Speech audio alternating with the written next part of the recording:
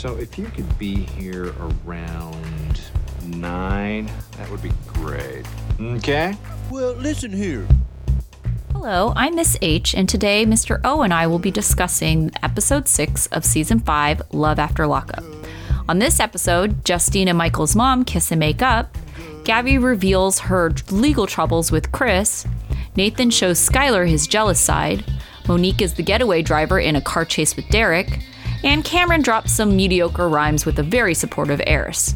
If you like what you hear, please give us a rating. And if you watch 90 Day Fiancé, check out our other podcast channel, 90 Day MK, Teachable Moments with Miss H and Mr. O. Thanks and enjoy. Hello, Miss H. Hello, Mr. O. How are things going with you? Things are going okay. Today is supposed to be the most depressing day of the year. Is it really? Yeah, it's supposed to be the Monday after Martin Luther King. Oh, because everybody looks at it and they're like, oh no. The holidays are over. And now it's winter, going to be winter for another unimaginably long. I don't know. I like it because the days are at least getting longer. Like I noticed that at like 5 o'clock, 5:15, I was like, oh, it's still a bit light outside. How about that? Yeah, that's nice. I mean, there's good things to look ahead, but yeah, I wish it would warm up a little. That would make me a little happier. Oh, I get that. And I won't get that for a few months yet. But somebody who is warming up is Justine, kind of. She's trying to warm up to his family. So Justine is doing Michael's hair and he's saying goodbye to his kids who are going back with his mom. And it sounds like they're going back to a different state like Rhode Island. So mom and the sister show up to pick up the kids and Justine pulls them aside to apologize to her for her behavior at the cookout. She kind of wanted her apology back from them and she kind of ish got it. But it's one of those apologies where like, well, I apologize, but I was still right. And you were wrong for doing what you did. And you shouldn't have done that. But she talks about how she bites her tongue a lot of the time when she feels disrespected. And it kind of ended up in a blowout. And so we're all like, well, this is a weird family that's going to take a lot of time to make work. And you got to, let us know some of the times you feel disrespected before it gets to that. So once they go, everybody leaves and Michael has to go and check in with his parole officer. So we do get a commercial segment with them and they talk about why they're always wearing matching outfits. And it sounds like it was kind of a cute idea Michael had one time and Justine was like, I love it. We're doing that all the time now. That's us. Yeah. We're that couple. Because she likes how it lets her know who he belongs to. Gosh. Which is weird. So anyway, they're all dressed in matching black outfits now when they go to his parole meeting. It was parole. I think it was probation. Yeah. So he's nervous because his kids live in a different state. So he wants to be able to leave the state because he has travel plans to go see them. And he's going to be on probation for 20 years. So this is not an issue that's going to go away anytime soon. So they can't film inside the facility. And then 40 minutes later, he comes out and he says he's pretty disappointed. The officer said for at least for the first 60 days, he won't be able to leave the state. And he also has a curfew. And like if there's any kind of thing where he has any police contact at all, like even if he calls the police because his house got broken into, like he has to call her so that he can like document that with her first. So it's frustrating for him and for Justine because it's kind of like, he just got out of prison. She had put her life on hold. And now they're still kind of in this holding pattern, especially when you consider that Michael wanted to move to Las Vegas, right? Yeah. So he's also worried about how this will hurt his professional projects, not just because of the Vegas move, but because these restrictions are just going to, in general, make him more difficult to work with. He can't go to New York for this. He can't go out of state for the video shoot or anything like that. So I guess we'll start with the first part we saw with the parents. Do you think that was a step in the right direction or was that everybody just putting on a good face for Michael? Yeah, I think it's a little of both. I mean, in the end, Justine's going to raise her kids the way that she wants to raise them. But, I think people in general want to feel like they're being heard, even if you're not actually following their advice. So I do think his mom, as long as you kind of present it in a way that's valuing her opinion, even if you don't do it, I think that is a step in the right direction.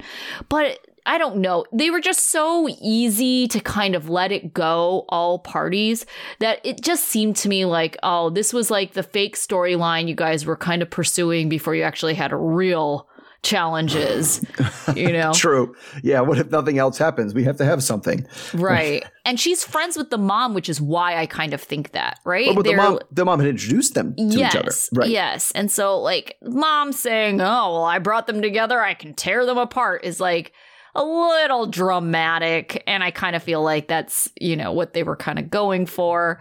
But, you know, because before the probation situation, it's like, by all accounts, it kind of seemed like they didn't have any drama, really. And so it's like they got to muster up some drama. That's true. That's true. But hopefully now it seems like we have something with the probation. But this is another one that seems like 20 years probation after it was a long jail term, right? It was like 6-year jail term. Yeah. Like that's 26 years of being like on the books.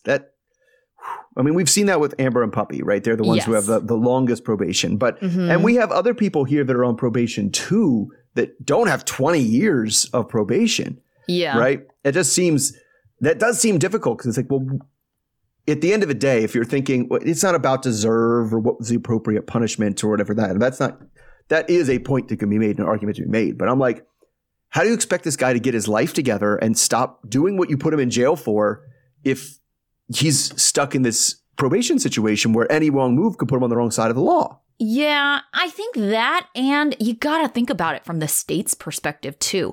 What a infinite resource, right? You have to hire that many parole officers to handle all these people that are, I can only assume you're basically accumulating more and more prisoners that are in the system, like out in the real world. And it's just like, oh my gosh, who's paying for all these like resources? It just seems like such a drain on the state resources to like keep tabs. And it's like, how successful is this? Because I know like the purpose and the point of a lot of these programs is they're trying to set these people up for, you know, not getting in trouble again. So how successful is keeping a very strict, watchful eye on someone, you know, for 20 years? Is that really preventing them from going back to a life of crime? Is it really preventing them from going back to prison? Like, I would want to see the stats.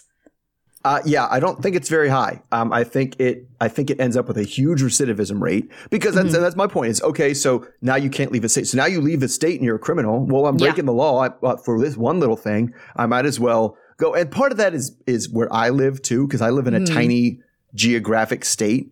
And I was like, it's very unfair to be like, you can't leave California, and you're like, okay. That's fine. We talked about that over the weekend. You don't leave California. Great. I can go surfing. I can go skiing. I can go up this, I can see like forests and things. I'm fine. But if you tell somebody, yeah, you can't leave Rhode Island, you're like, well, I can't. Like, I could throw a ball, but it leaves Rhode Island. Right. What are you talking about? Right. That's incredibly limiting. Yeah. And then also, I feel like his parole versus, like we mentioned, Puppy and Amber's parole, it's like, other than them just kind of knowing generally that they have to get permissions for things, it didn't really sound as restrictive to me, because it seems like Puppy and Amber are just kind of living their life. I think the difference may be that they also just are okay with staying in Georgia and they're not trying to leave or whatever unless it's for vacations. And then they just know beforehand that they just got to ask their parole officer like before. But it doesn't sound like their parole officer is like actively in their lives so much. Right. And that's kind of the discretion I don't like giving to like individual officers. Like, is it up to the officer how up Michael's ass he can be? Yeah. Like, if he decides he didn't like this guy, I'm going to pop up on him every 2 days and make him take a piss test. Like, can he do that? Versus like another guy that he gets along with well, he doesn't. All right. Well, you know, that to me, that's the people I've known who've been on probation. That's pretty much what it is. It's like, oh, every 6 weeks they call me and tell me I have to come in next week. So I just don't drink before I go. And then that's it. Like, I go and it's fine. And I just go, oh, how you doing? Like, still working. Like, okay, bye. Like, that's it. Right? Yeah. But you know, this one, he did say the guy could pop up at any time. But again, then we're talking about the resources. Well, how many people is this person responsible for? He can't Right. pop up on 400 people if he's got all that exactly. case So log. that's why it's like, I don't understand from a state's perspective why they would want to be responsible for checking up on someone so often for so long. Yeah, and that's the thing is that so much of this country's criminal procedures isn't about like what works. That's what I want to know. If spending that much money actually does keep people from committing crimes, then I'm kind of okay with spending that much money if it puts people back. But if you're just like, no, they need to be punished harder. Let's just spend money to punish them regardless of the end outcome. Then I'm like, why are we doing that? That's dumb. That's a waste of money. Yeah, that's definitely like a consideration. I mean, I don't really know what their state situation is, but it seems like they would need to have some kind of finding.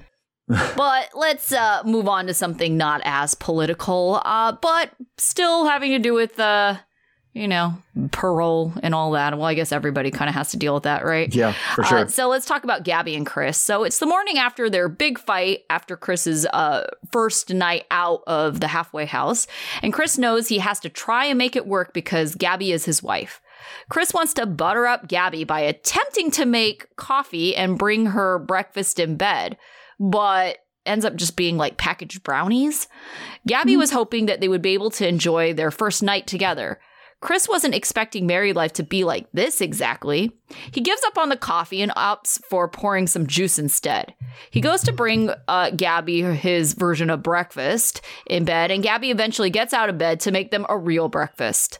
Gabby asks if Chris even wants to be married, and he says he does want to be married. He says he's done with entertaining bitches, and he apologizes to Gabby and asks for her forgiveness.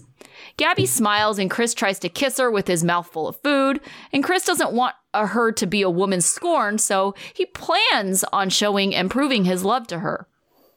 Later, Chris has to check in with a parole officer. He's suspicious about what Gabby is up to because she looks really dressed up on his way out.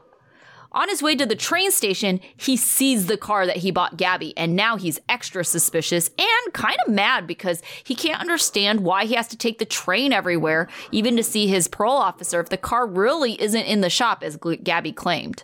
He calls Gabby down to the car to demand answers, and she tells him that she got her license suspended because she tried to avoid getting a ticket by attempting to outrun a cop. She didn't want to tell Chris, and now he doesn't think he can trust her because he can't understand why she just didn't tell him.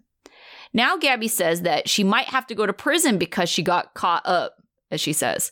She refuses to talk to him about this on camera and takes off her mic and won't talk to him unless he goes with her over off into the corner, I guess. Mm-hmm. Gabby says she can't talk about her legal issues under advisement of her lawyer. Chris says he doesn't care about the car or anything. He just wants her to be honest with him. He's worried about what being a felon means for their relationship. Gabby is going to see her lawyer, and Chris wishes he knew so he could go with her. Chris tells her to stop lying to him since she's supposed to be his best friend. Gabby claims she was just at the wrong place at the wrong time. She says she didn't want to tell Chris before because she can't trust him to be faithful, especially if she ends up going to prison. Gabby goes to see her lawyer, Montel Figgins. She wants to get her license unsuspended. She says she was going 90 in a 45. The lawyer says that there may be mandatory suspension and she really cannot be driving.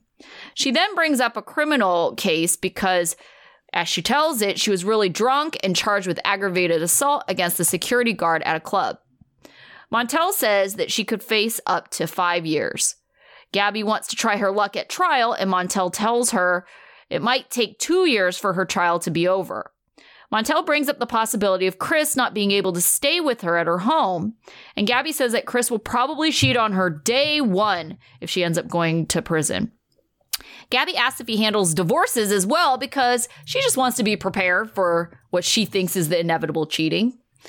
All right, so do you think that Gabby really is so worried that Chris will cheat, then that's the reason why she didn't tell him, or there was some other reason she was trying to keep this from him? I don't understand the logic through it for the I didn't tell him because I thought he would cheat. Yeah. That doesn't make sense to me, so I feel like it's some other reason. I think I mean, the most obvious thing is she's just embarrassed about it, and she thought she could make it go away without him knowing about it. Right.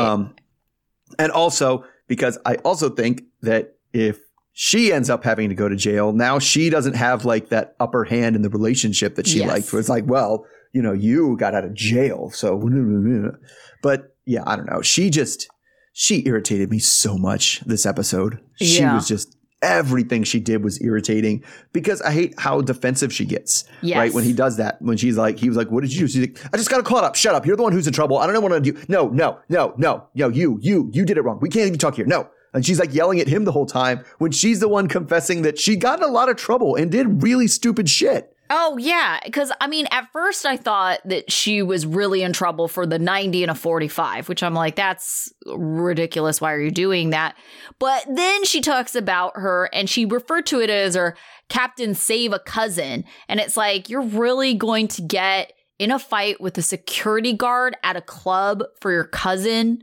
Like, I don't know. Yeah, and I feel like she doesn't want to tell, like you said, Chris, because she's embarrassed. But also Chris is close to his family. And I feel like if he relays all this information to his family, they're just going to go, told you so, because this is what they've been saying the whole time. They've been saying Gabby is argumentative. She's violent. It's like, yeah, aggravated assault on a cop. Yep. Violence. Mm-hmm. Yeah. And just the way she puts things, even when she talked to the lawyer, honestly, I'm not a lawyer, but to me, this sounds like one of the worst clients to possibly have. This is a client who, like, they're about to go to trial like the next day, and she goes, oh, yeah, by the way, there's one other thing. And you're like, oh, my God, you have to tell me everything. This is how lawyering works. Yeah. Right? Because, like, even to us, she lied to us. Yeah. Like, she was like, oh, no, she had her license suspended, and she told Chris that and told us before she went over to the side. It was like, it was just dumb. I wasn't even speeding. The cop was lying.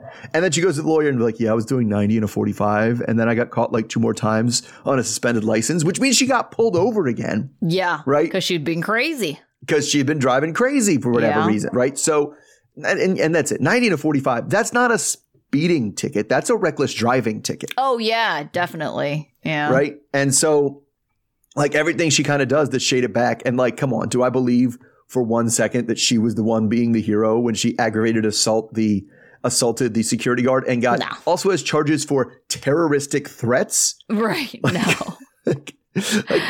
No. Like, I don't believe her at all anymore. Not that I believed her all that much to begin with. Especially when she describes it so vaguely as, like, I got caught up. I was just at the wrong place at the wrong time. It's like, no.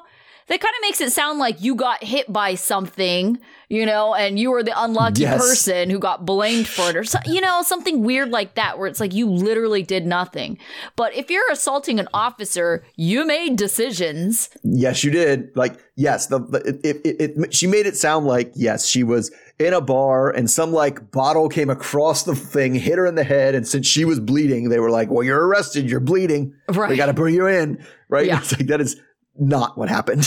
No, definitely not what happened. So, yeah, I just actually, Chris has not been on at the top of my list, right? But I was actually really surprised how even after this, he was like, well, maybe I wasn't doing things that I should have been doing. Like, I'm going to make this work. And it was just like such a positive attitude. I wasn't expecting it to come from someone like Chris. Yeah, I guess so. But I mean, I feel like he likes it if she's like more on his level and he doesn't like, I don't think that he hates the idea of her like also have spent time in jail. And that to him, it's like for both kind of the same reason. It's like, well, now I'm not the, I'm not the loser in this relationship or whatever. I'm not the one who gets, you don't get to hold things over me anymore. We're on more even footing. Yeah. All right, so let's move on to, I want to talk about Eris and Cameron first. Oh, goodness. All right, so we start, they say it's about 4 hours after Cameron's re-release, and he's excited to get where he wants to go, straight to the studio, which is his element. So now Eris gets to see him in his element, he says. He says that music is all he thought about when he was locked up. And before they even get to the studio, they start arguing about how much drinking he should do while he's there. So he gets there and daps everyone up, and they talk about a little bit about how he met Eris and how they're getting married like in 2 days on Saturday. And it's a shock to his friend Nelson, who didn't think Cameron was the marrying type. Says maybe he came out of prison a changed man. So everyone laughs at the story that he tells. He's one of those hold court guys, right? I'm going to sit here and tell the most flamboyant version of his story I can, and everyone's going to be paying attention to me. So it's a story about how he got tased and arrested. And he said, it's the first time he's gone to jail after a long life of thugging. So he must have been pretty good at it. So he tells us that he wrote a ton of music while he was locked up. And then we hear some of his rhymes. Eris is blown away by his skills, and then she starts to get a little disappointed and salty when the Patron and champagne start flowing. Then she ends up kind of like leaving in frustration.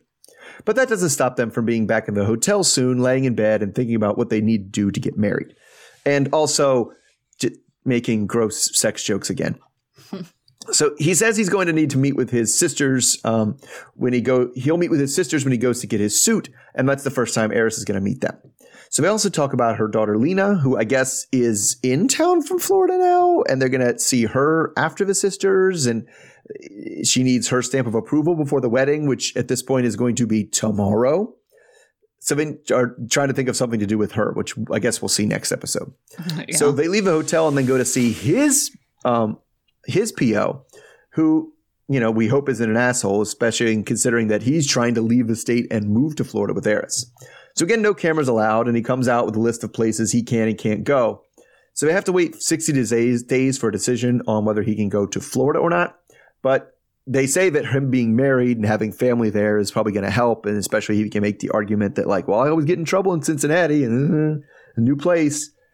So he'll be on probation between 18 months and 3 years, depending on how well he does out in the real world. So she's hoping that he'll be able to stay sober, so it's closer to 18 months instead of 3 years. So the next stop is the marriage license, which is uneventful. They just walk out with it. It's like, yay. So then it's time to see the sisters in the suit. So they don't know anything about the wedding tomorrow, and he's planning on just bringing it up on them. So he's not sure if this is the best time for them to meet Eris, but there's really no other time left.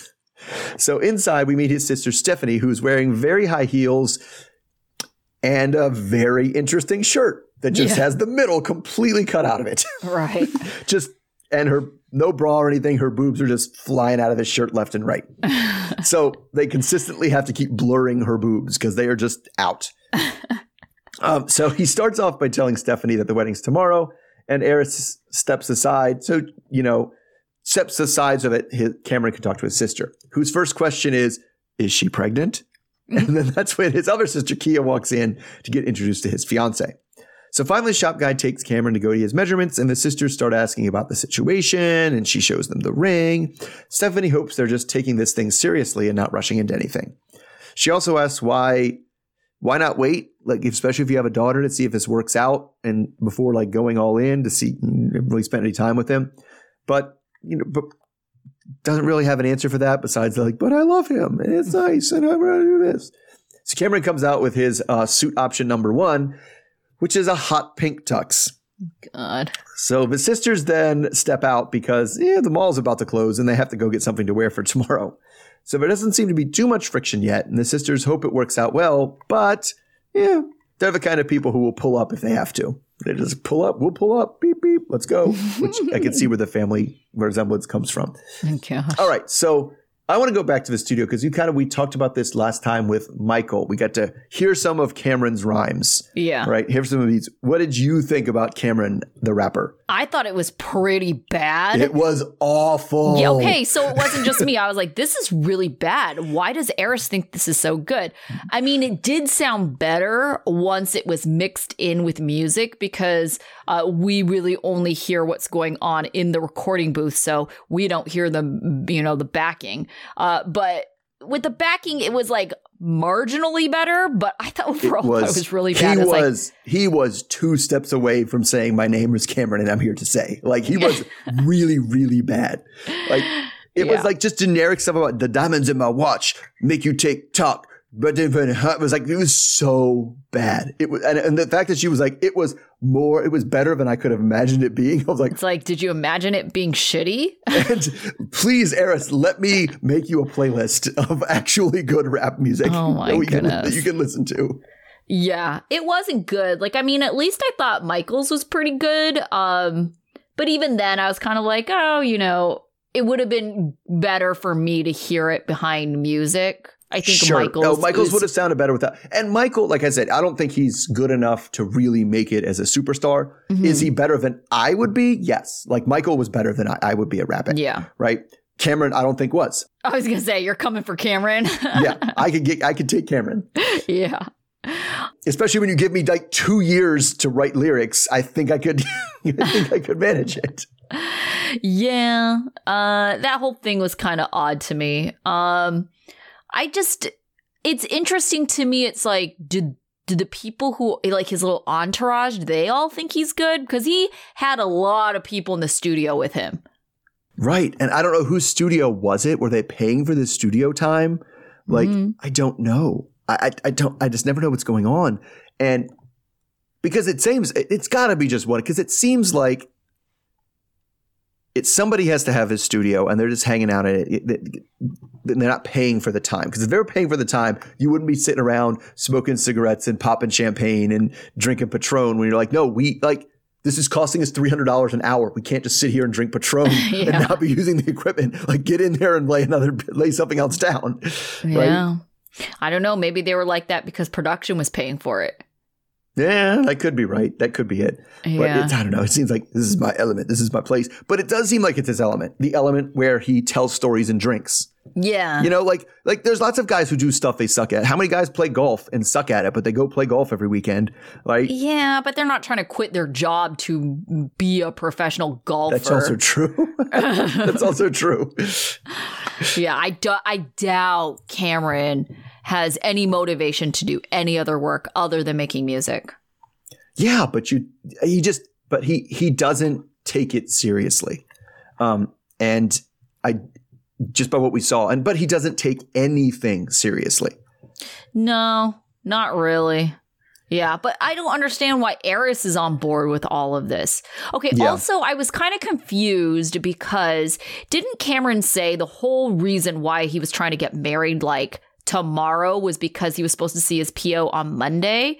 But then he ends up seeing his PO before and he already gets the lowdown on whether or not he can move.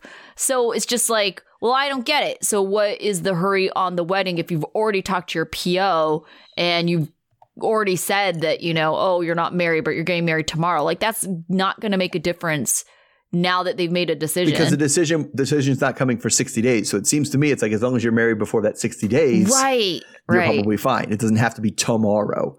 Yeah. Like they could have waited a month. I think a month is even better for her to get her friends and family involved. Yeah. And I just don't know who else she wants besides her daughter. And let's hope that Stephanie is wearing more appropriate clothing in front of her 9-year-old daughter.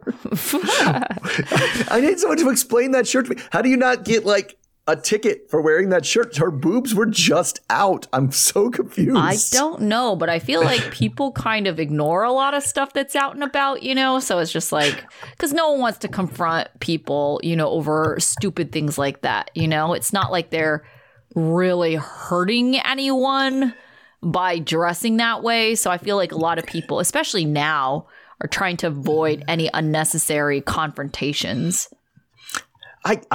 Yes, but if I was walking around with my dick out, I would be arrested. Yeah. Well, it depends on how badly they want to confront you about it. I feel like a lot of people would just like, No, but eventually somebody would call the cops and be like, there's some dude walking around with his dick out. Like that would happen. And they would roll up on me. Yeah, probably. But I think more so because people who do things like that specifically are usually high on something. So there are bigger issues involved, right?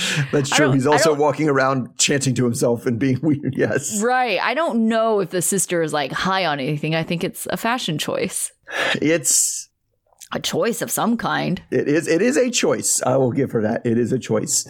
But I don't know. I also don't think Cameron's like reasoning for why are you throwing your 9-year-old daughter into this so quickly? Yeah. Really held any water at all? Like, and so that I'm mostly worried about the daughter. Like that seems like the person who's going to take, who this situation could hurt the most. Yeah. Well, speaking of kids, what in the world? The sisters are like, is she pregnant? It's like, you've been out of the halfway house for a day. I I mean, they could have had some sneaky time in the halfway house, I suppose. Gosh. Like there could be something involved. But yes, it was, and I don't know that they actually know the timeline as well as it was, but it was like, well, if she was, we wouldn't know yet. Like she might be. I don't know. That's why I was like, why would you go to that given like he's been unavailable? I know, but I mean, that's going to be the go-to. Anytime somebody's like, goes from, we're not engaged, I didn't even know you were engaged to, yeah, we're getting married this week. People jump to pregnant, right? Everyone, like, you're going to get that a lot. Yeah. Okay, so let's move on to Monique and Derek. So Derek is encouraging Monique to keep driving. If you recall last week, they started off a car chase. And while Monique wants to pull over and find out who it is, especially since production suspects it might be the family, Monique says that they knew Derek and there were a bunch of women in the car. So that's why she thinks it was his sisters. Monique doesn't feel comfortable being the getaway driver, and the cameraman is not helping the situation. He's in the front seat, but acting like a backseat driver. Derek says he doesn't know who it is, and he's worried about gun violence. The cameraman scares everyone, saying, "Someone jumped out," and tells Monique to drive off. Monique says she's so scared and she's crying, and the producer and the cameraman try to comfort her as Monique says they just need to call the police. Their goal is to get to the crew, the rest of the crew, meet up with them, and there's security with them. Monique says she doesn't want to stop or switch cars. They're instructing Monique to drive in a circle, essentially, to waste time until security gets there, but she's just refusing and crying. Monique is insisting that security ride in the car with her as they make some transitions, so that way they can race back to the hotel. Monique and Derek both say this is the reason why they don't want him to be sticking around. Derek doesn't have any enemies in the area or anyone who wants to hurt him, he thinks. Mm-hmm. They both hold hands as they walk back to their hotel room. The next morning, Derek and Monique are talking about the car chase, and Monique tells Derek she is still convinced it was his sisters. Monique wants to get a new rental car and move to a new hotel, and she's insisting on extending her stay because she doesn't want him out there on his own, and she doesn't want any more threats. Derek wants to go shopping, and he says that he'll take an Uber, but Monique says why do that when she can drive him? But Derek is feeling smothered, so he wants to go shopping by himself. Derek thinks he needs space before things get worse. It ends up that Derek did know who was chasing them in the car. Monique would feel better if she knew who it was, but Derek is planning on dealing with this mystery person himself without telling Monique anything. Derek says that if Monique knew who it really was, she would mess up his world. So, oh goodness, what was your take on this whole car chase? Because I think in the moment, it seemed like Derek was genuinely concerned, or was he just acting concerned so Monique wouldn't stop and confront the people? I think probably both. He did seem genuinely concerned because he didn't know who it was. Right. My impression was at the beginning. Yeah. But once the producer was, somebody's getting out of the car, that's when he turned around and saw who it was and was like, oh, it's them. Right. Yeah. And yes, I think from that point on, either he, just didn't want Monique to find out who it was, or two, this is actually a legitimately dangerous person. Right? He was like, actually, we really should not stop and keep going. This person is fucked up right now and they're going to get us, right? Like, yeah. But I mean, sounds like the most logical conclusion is it's some sort of old associate or rival of some sort, right? Well, he made it sound like, no. He didn't make it sound like, but Monique said that when they were walking to the cars before this whole car chase happened, she said that one of them said, "Hey, Derek," and it was a bunch of women in the car. So she didn't get a good look of anyone, but she knew that happened. So it doesn't sound like there's any men. So unless you're talking about an enemy who's a woman who wants him dead. Yeah. But okay. So let's say we go with the one they're toward. Then you're saying they're steering us toward this is another woman he was talking to while he was in prison, right? Kind of sounds like it. Or knew beforehand. right? Maybe a crazy ex even, because I could see that too, because Derek's saying like, oh, well, I just need to like tell her to back off. I need to handle it. Because it sounds like he's got to handle it. He didn't make it seem like he was going to like have a liaison with this person. You know, it sounded like he was just trying to clear things up so this wouldn't happen again. Sure. But I'm just like, that's a high level of crazy. For her to chase them at a high speed chase, running red lights. Because we did that. They're like, oh, they got caught in the red light. Oh, shit, they ran the red light. Right. Yeah. That happened during the chase. Like, oh, my goodness. Yeah. So like that is a pretty intense level of crazy. And I don't know why he thinks that like, I'll just talk to her and she'll back off and everything will be fine is remotely going to work if they're willing to run red lights to chase you down in a car with security in your car. Like it doesn't make it. This is a very committed person that we have here if it was following them. Yeah, definitely. Okay. What did you think of the cameraman and the producer? Because they're the ones who hopped in the car with them. They were trying to take control and direct, but I don't know. I felt like they were making things worse. They were freaking her the hell out. Yeah. Like they were making her she was like crying. Yes. She was so scared. Yeah. Right. And whatever it ends up being at the end of the day, like Monique seemed like honestly scared for her life while she was trying to drive the car and losing control of the car because she's so freaked out. Right. Yeah. And then you got the cameraman and producer yelling at her to do things. Yeah, and it just they were not a calming influence in the car at all. But I also am curious as to, like, I feel like we know Monique enough that we know who she thinks it is, right? Mm-hmm. What do you think she's going to do when Derek is out and about doing whatever and shopping? Like, oh yeah, confront the sisters. Yeah. That'll be interesting. We'll have to see if that happens next week. I think that's what she'd do. Why wouldn't Derek think that's what she'd do? I don't understand where he's coming from. It's like, this is going to blow up because she's going to directly confront the sisters and accuse them of chasing her. And they're going to be like, what are you talking about? Yeah, you crazy person. And then that will set them off. And you know that they're instigators and not going to tolerate being blamed for something, especially if they really didn't do it. Right. And so but there's nothing that they could ever say to her that would convince her that they didn't do it. She's just like, why are you lying to me? I know you did it. And it just is going to be awful. Like that's going to wreck his world too. Like he needs to think 2 steps ahead. Derek does. Well, I think honestly, Derek right now just wants to get away from Monique.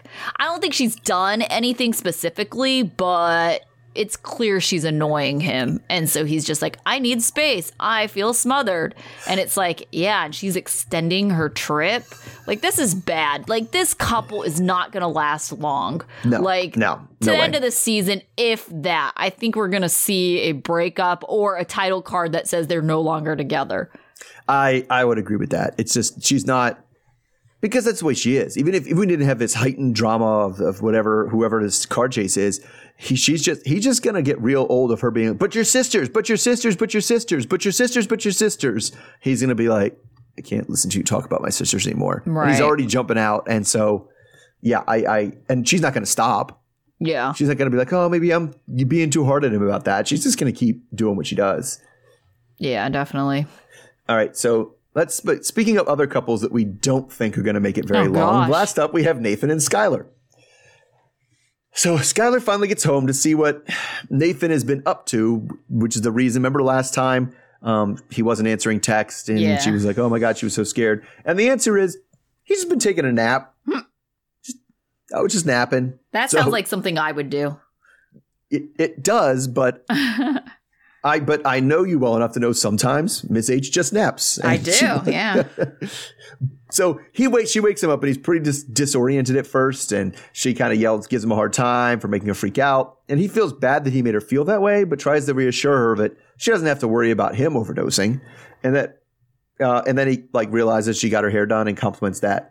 But once she's out of the room, he's like, why did I get in so much trouble for napping? It's not like I was cheating. So that we're past that now, and we get to getting ready for their first date night. So he tells us about how he has this engagement ring that's burning a hole in his pocket, and he really wants to make a big production out of the proposal, but doesn't want to overwhelm Skylar right now.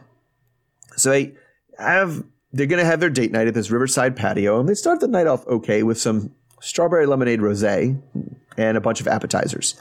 So it's her first drink since getting out, and they have a sweet toast before things just go all to hell. Now, the thing that prompts stuff going to hell is when Nathan starts to get frustrated that she's texting during the meal, and it even goes so far that she answers a FaceTime call from her friend Dustin. So she doesn't talk to him long before Nathan snatches the phone from her and hangs up because he's not a bitch. Oh, gosh. Which, that phrase comes up a lot. So Dustin calls back and Nathan picks up again and says, sorry, you'll have to call back another time. Hang up. And then Nathan gets very snippy about the whole thing, and Skylar says she doesn't understand why it's such a big deal. Dustin and her are long friends, and why shouldn't she be able to text her friend and take his calls? So she's in shock that he's acting kind of crazy the way he is, and that so far he's just acting kind of crazy, and he gets crazier as the night goes on. But Dustin keeps calling, and Nathan keeps hanging up on him, which Dustin, by the way, that sneaks in. He goes, why are you hanging up on me like a female? I don't know what that – okay. So Nathan threatens to beat his ass if he shows up here, and goes on for about how he's not a bitch for a while, and then decides that they should just leave. But Skylar doesn't want to leave, so now they're fighting about that. So he keeps trying to get her to leave, and she's asking him to apologize for making a big deal out of nothing, and she doesn't think it's a big deal that her friend called her, and he keeps getting more and more irritated that she won't leave. So eventually he leaves without her, speeds off in his truck. And so she says you're going to sit here and finish the meal alone. But he gets, I don't know, not very far before he calls again to yell at her about, why'd you let me leave alone? I can't believe you did that. So she's not really alone, though, because some guy that used to have a crush on her or something before she went to jail, some rando just buys her a shot. Yeah. I don't know if it's an actual rando. I could totally see if some lady's boyfriend was being freaking crazy and then stormed out on her, somebody would be like, yeah, let's buy that girl a shot. Yeah. She needs a shot. But she said she did know the guy. So anyway, he saw that kind of when they were on FaceTime. It pisses him off enough that he comes back and he dumps her shot out and then tries to get out of there. We just need to leave so I don't beat the crap out of this guy and go back to my old ways. I'm trying to change. So Skylar says that she knew that Nathan was jealous, but really wasn't prepared for this level of jealousy. And she's nervous that this might drive her back. This entire stress might drive her back to her using. And if that's going to be the case, then this relationship can't go on. So eventually she agrees to leave and he peels off again. And they both just wanted to have a good night. And then they both blame the other person for ruining it. So the episode kind of ends there with them threatening to break up with each other. All right. So, I mean, this is one of those fights, at least, correct me if I'm wrong, that, at least in my opinion, started off with him being in the right and then very, very quickly just darting to the other side of being the wrong one in the fight, right? I don't even know if it was him in the right so much as Skylar just kind of being innocent of anything, So it's like he was upset about the friend texting, but I felt like she wasn't really doing much to encourage it. Okay, but my thing was, if you're on a date with somebody, the polite thing to do is either don't text back, and you certainly don't answer the phone while you're at the table. Right. And answer it and not answer it like, oh, hey, sorry, I'm on a date. I can call you back later. Oh, hey, like he was right to be irritated at that. She was not behaving in it completely as innocently as she wanted to paint herself. However, his response to this slight. It went south real fast from the moment that he picked up the phone. It's like, no, there's no reason for that. No, you can't snatch. No, you're right. That's the line crossing. As soon as you snatch the phone out of your partner's hands, right, you've crossed on the wrong side of this argument now. Yeah. And then I just felt like that whole standoff was really just him. It was some kind of weird test. It wasn't about leaving the restaurant. Because it's like, oh, big deal if you leave the restaurant. The phone still goes with you. It's not the restaurant that's the issue. But it was almost like if you're with me, you'll leave. Right. And it's like, why did it even come to that? That was so weird. And she was being more logical about it, whereas he was definitely making it about something else, which is illogical. She was like, well, I'm hungry and our food just got here. Why would I leave now? And he was just like, well, either Because you're I with want me to. or you're not. Yeah. She's like, I'm with the food. Like, it's has nothing to do with you. So Yeah, and I mean, he needs a lot more therapy than he's had, probably. Yeah. Because I mean, you can tell what it was. People with anger management issues, and we all have emotional issues. He was flooding, right? He had as soon as that happened, and he got upset, and he snatched the phone from her. He let his emotions and his anger take control of all of his actions. Yeah. Right. And once you do that, nothing you do makes any logical sense anymore. Right. Like what you say doesn't make any sense. What you're talking to, what you want other people to do doesn't make any sense.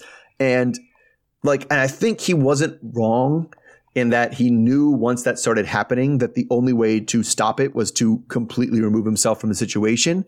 But I don't know why he insisted that she go with. Yeah.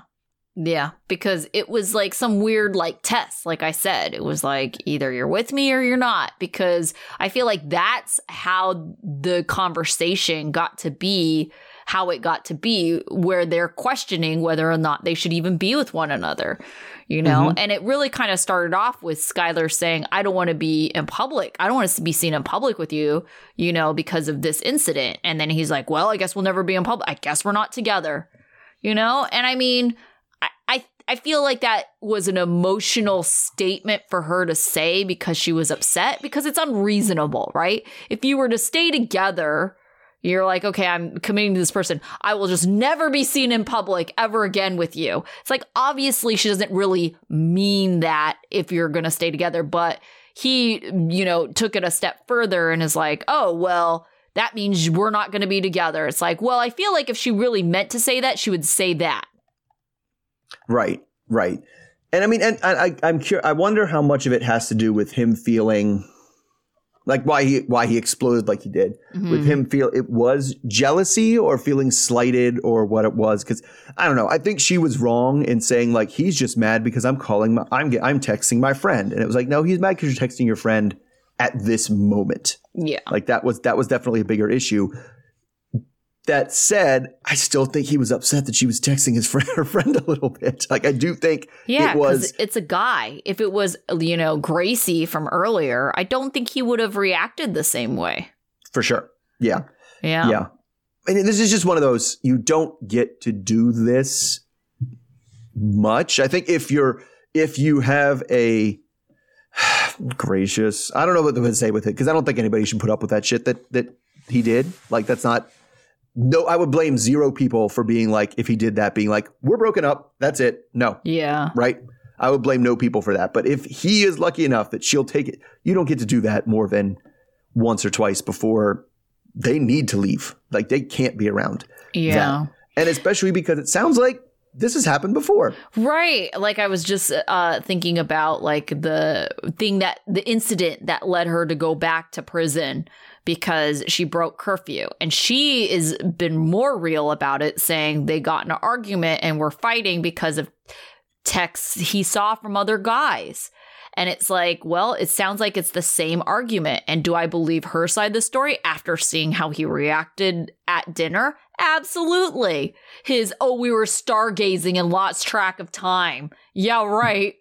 Yeah, it doesn't make sense. And that even producers called him out at the time on that. That was like, are you sure that's what happened? He was like, yeah, absolutely.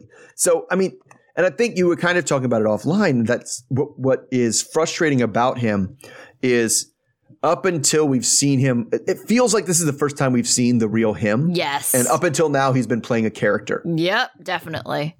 I definitely got that impression, like he's been trying to play this character of he is the reformed, romantic, soft-hearted, just very emotional person who, is going to be such a good thing. He's going to be the rock and the person who's going to turn her life around. He's the hero, even though he's got kind of a sketchy past himself. It's like that was definitely the picture he was trying to paint for us pretty much up until now. Mm-hmm. Yeah. And then what I don't get is, the other thing I don't get is why guys like this are so They just, and he wouldn't, you know, the character he was playing wasn't this way. They're so misogynistic. Like immediately the first thing he says is, what am I, a woman? You think I'm a bitch? Like, I'm not going to take that. I'm not going to hang up on you like a female. Like, what is it? This doesn't make immediately they're like he's fighting with another guy and all they can both do is just bash women. Like, I don't understand. Yeah, that is pretty ridiculous because he, you know, once again, going on about how sensitive he is. And it's like, sure. Right, exactly. All right. So we didn't hear from Ashley and Travis this week, but a lot of crying in this episode, even though Ashley was not in it. Yes, crying sans Ashley, which is impressive. Sure. Yeah. So who was your student of the week? I went with Justine for, you know, she apologized. Yes. And that's always nice. We see people apologize, and a genuine apology. Like she does want to make things work, you know, reconnect and make things work again. And she was disappointed almost as disappointed at the probation news as Michael was, but she didn't like make it about her. Like they still focused on him, which that's a good partner. Yeah. I actually went with Chris. Simply because of how he reacted when Gabby kind of came clean, you know, and he was trying to be supportive. He even said, you know, like he wished he had known because he would have gone with her to the PO meeting, you know, stuff like that, or to go see the lawyer. He had the PO meeting. But I just felt like we saw a softer side of Chris that didn't seem 100% motivated by sex and whatever else he had going on. It actually seemed like he genuinely cared about her in this episode. Yeah, that's true. Well, yeah. So class dunce, my class dunce, I actually went, there was a more obvious one, but I went with Derek. Yeah. I went with Derek because his partner is honestly scared for her life right now. Yeah. And he knows exactly what's going on, but won't tell her. Oh, so ridiculous. And that is just awful. Like, that's bad. Yeah. Like, she was crying. She was at the point of tears. She was breaking down. They got back to the hotel room. She's still like having like post-traumatic stress about it, of doing it. And he is like, oh yeah, I know exactly what that was. And she'll be mad at me if I tell her. So I'm not going to do it. Like, that's not acceptable. Yeah, idiot. But I went with the more obvious choice, who I'm sure you thought of, but Nathan. It's like, to see this side of you. I feel like, you know, you were trying to play the long game, but it didn't work out. Yeah. So what about your lesson of the week? So I said this was towards Gabby, and you got to own your mistakes, right? Mm-hmm. You can't, not everything happens because that sometimes you do get caught up in stuff, but not everything that happens is something that got caught up or if a cop lied. And especially when you have a list of like 10 things and it's like, wow, that's crazy how none of those 10 things that happened were your fault. It was all somebody else. I was just the wrong place at the wrong time. And you're like, but your life's never going to get any better if you keep thinking that way. And you don't say, I made mistakes and I need to do something different. I was going 90 to 45 and I was at the wrong place because there was a police there. Yes. The wrong place because there was a police officer, in the wrong time because he was there right then. Yeah, when I was just speeding by. Sure. My lesson of the week is for all the people involved in this car chase. If you're in a scary car chase, perhaps a strategy would be to drive to the police station. That's what I thought, it would right? Either scare off the person following you at minimum, or you could at least report the craziness. Right. Yeah. It's like, well, that's the other thing I would always tell my kids and stuff. And advice I always heard is when something happens, don't run from danger, run to help. Mm-hmm. Right. And so the fact that they're sitting there waiting for their security to get there, and I was like, just drive to the police station? I know. Plus, we saw their security. It looked like just some rando white dude in a hoodie. It's like, okay, that's intimidating. It says security on his back, though. Yeah, I bet he probably had a gun. But. Oh, goodness. Yeah. All right. So we will be back with the same group next week then. See everybody then. Okay. Until then. All right. Bye. Okay. Bye.